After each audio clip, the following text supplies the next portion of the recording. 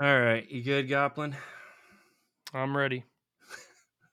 The anticipation is killing me.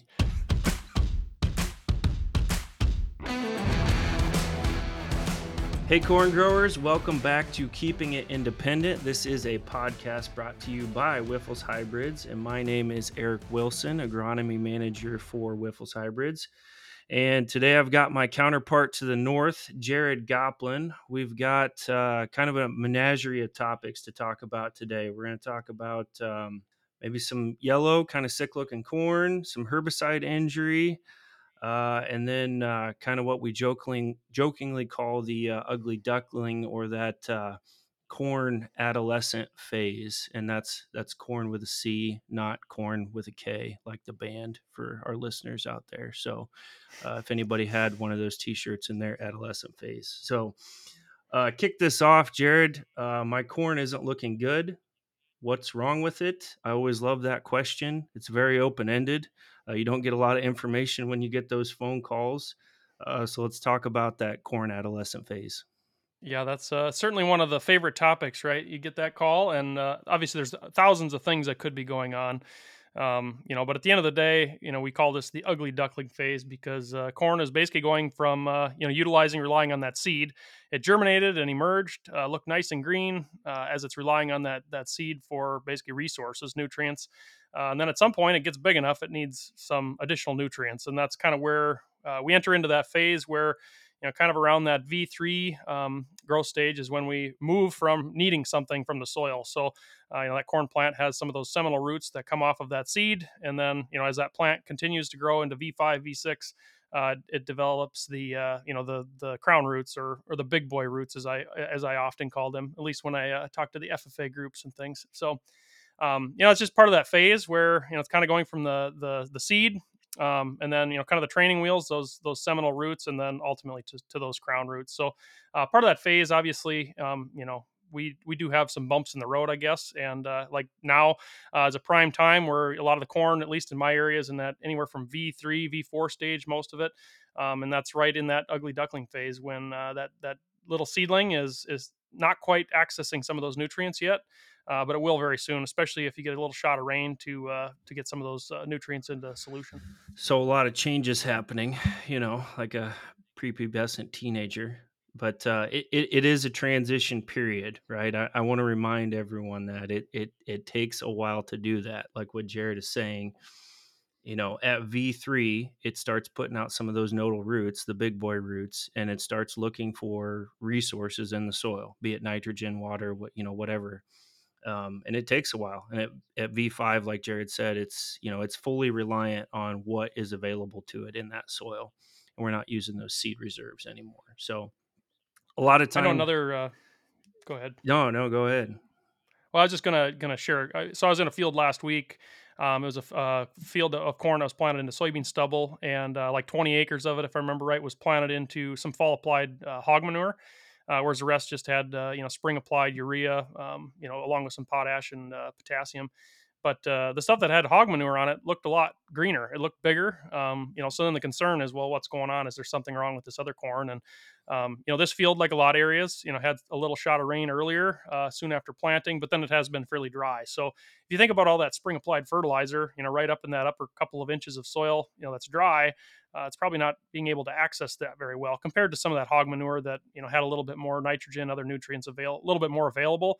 Right along that V3 stage where if those little baby roots have more access to nutrients, you might see some differences there. But yeah, this is all short term. The good news is none of the yield components are really being determined in terms of ear girth and length quite yet. So for the most part, the corn will be just fine.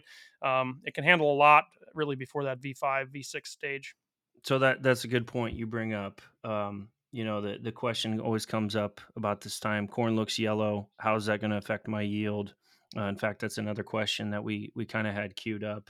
And Jared's right. Girth, ear girth, number of rows around is starting to be confirmed at about V5 to V6.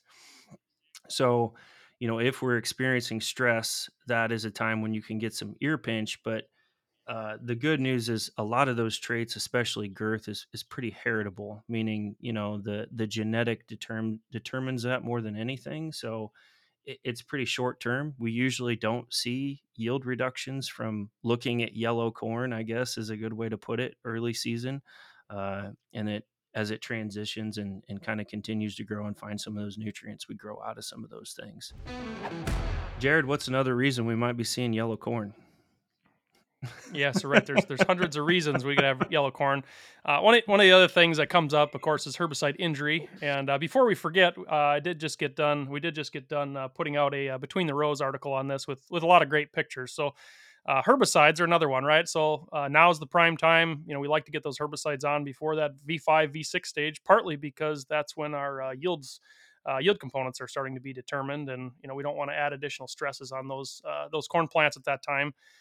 That is part of that reason, but we can see some, obviously herbicide carryover from previous years. I know Northwest Iowa areas where it was very dry last summer and even into last fall. Certainly some FlexStar carryover. I think you can find FlexStar carryover just about every year somewhere in Iowa. Just especially if you have some of those drier conditions, because these herbicides are broken down with water, and whenever you don't have water, those basically the microbes that typically will break these things down don't do a whole lot. So we do see some sad looking corn because of some herbicide carryover. Or if you're out there recently, even pre-emerge herbicides. I know some of that earlier rain that we saw did splash some of those pre-products, those residual products up on leaves, and you can get some weird symptoms that typically are blotchy, very minor, minimal, and it grows out of it very quickly. But if you're having some stressful conditions and out there with some post-emergence applications, you can always see some issues show up there. Typically, those are short-lived as well. And again, I guess we'll say it again. As long as it's before that V5, V6 stage, we're a little less concerned with seeing some of those symptoms, because that little corn plant can handle a lot of stress before it's gonna impact yield later on. Yeah, it could take quite a beating. I mean, just for frame of reference, southern Iowa into central southern Illinois, a lot of those post applications have been going on already. I know a lot are scheduled to be going on this week. Um, it's going to be very very hot this week. I'll make a plug and I'll let the weed scientists fill in some of the gaps on this, but I'll make a plug. Be very careful with what kind of crop oils and methylated seed oil and things you're putting on your post applications this week as you're making some of those things. Those are meant to get good contact, to heat up some of the herbicides, so to speak, to make things work better.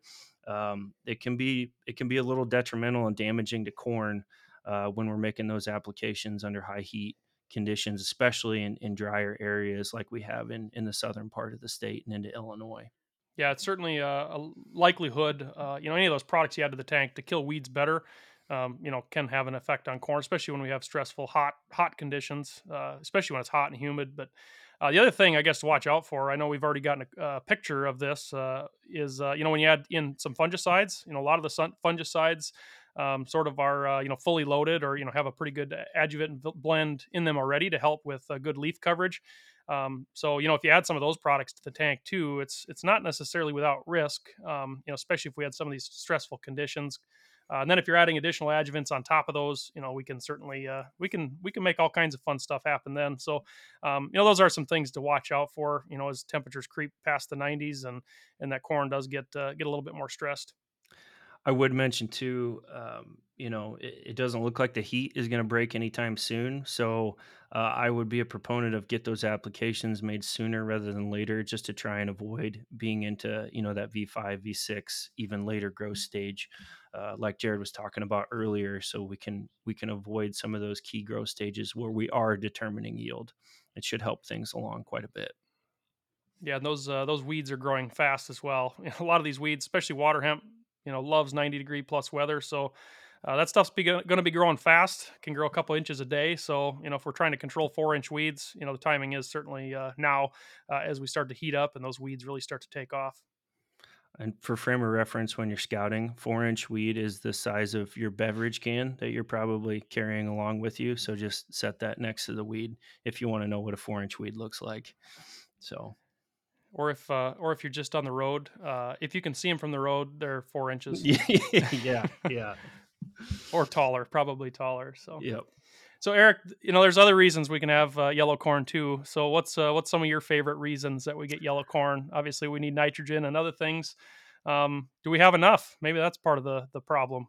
Nitrogen, I always end up with the fertility topics. I don't know if I work myself into this or if I've just become the go-to at Wiffles for this. But yeah, we're gonna talk a little bit about nitrogen. So um, I've done actually talked to a few people about this at kind of the statewide level, and I would say, I'll speak for Iowa and most of Illinois. Um, Honestly, I don't think we've lost a lot of nitrogen up to this point. But that being said, there are definitely some pockets, kind of, I'll say more towards the fringe areas or borders of the states that have gotten more rainfall early. We've had some ponding issues, we've had some heavy rainfall events, and no doubt in some of those areas we probably have lost some nitrogen. In fact, we've put a plug in for something you'll probably be seeing coming out from us. We're doing kind of a growing season video on soil nitrate testing. That's something that we have talked about before at Wiffles, but we actually got some good video from a field in Illinois that had some standing water and some ponding. So we're going to be following up on that. We sent the results back. Surprising, not, I'll say, not what I expected. I'm not going to give away all the details right now, but nitrogen is always a concern when we get those heavy rainfall events. A good rule of thumb: if you get more than 16 inches of rain between the 1st of April and the end of May, probably could use some side dress applications of nitrogen. And generally not talking a lot. 40-50 units will go a long way in situations like that. So I'm not saying you got to put a whole another nitrogen program out there, but typically when we get conditions like that and we're seeing yellow corn, that is usually one of the go-to main culprits, assuming that we haven't made some post applications. And a lot of times what I'll say is you can see kind of that unevenness in a field, right? If you've got a whole field that looks a little yellow and you've sprayed it with post herbicide, probably the post herbicide that's slowing it down a little bit. But if you get the unevenness and kind of the ups and downs, and maybe the higher points in the field look greener than the lower points, nitrogen is likely your culprit. There's some things you can do. Obviously tracking rainfall is one of them. Visually looking at it, if you've got color differences, that can tell you probably need some. Doesn't always tell you how much you need, but something that can give you somewhat of a side dress recommendation. Do a pre-side dress soil nitrate test. Those are very simple to do. You don't have to do them. Um, on a tight grid. I would say one nitrate test per every 10 or 20 acres is enough. And those numbers can actually be used to give you actual side dress recommendation numbers to make some of those corrections. So definitely something to be looking for if you are in those areas that have had some heavier rainfall or especially some ponding. I think a lot of times we probably don't account for denitrification as much as we do leaching, and the denitrification would come from when you have those ponded areas. So I guess I look at a couple of those counties, in Iowa as well as southern Minnesota that did have heavy rainfall, and a lot of those areas were able to get back in the field last week.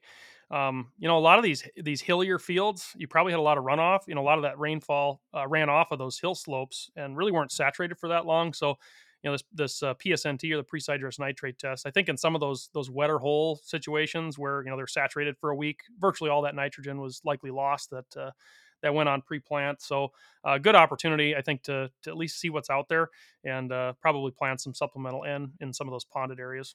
yep. And like I said, a little bit will go a long way in making some of those corrections, just getting something out there. I think that's a wrap for this episode. If you guys have any feedback for future questions or anything you'd like to talk about in the future, we definitely want to hear from you. We want your questions coming in. You can always send those to us at agronomy@wiffles.com. So stay safe out there, guys, and thank you for listening.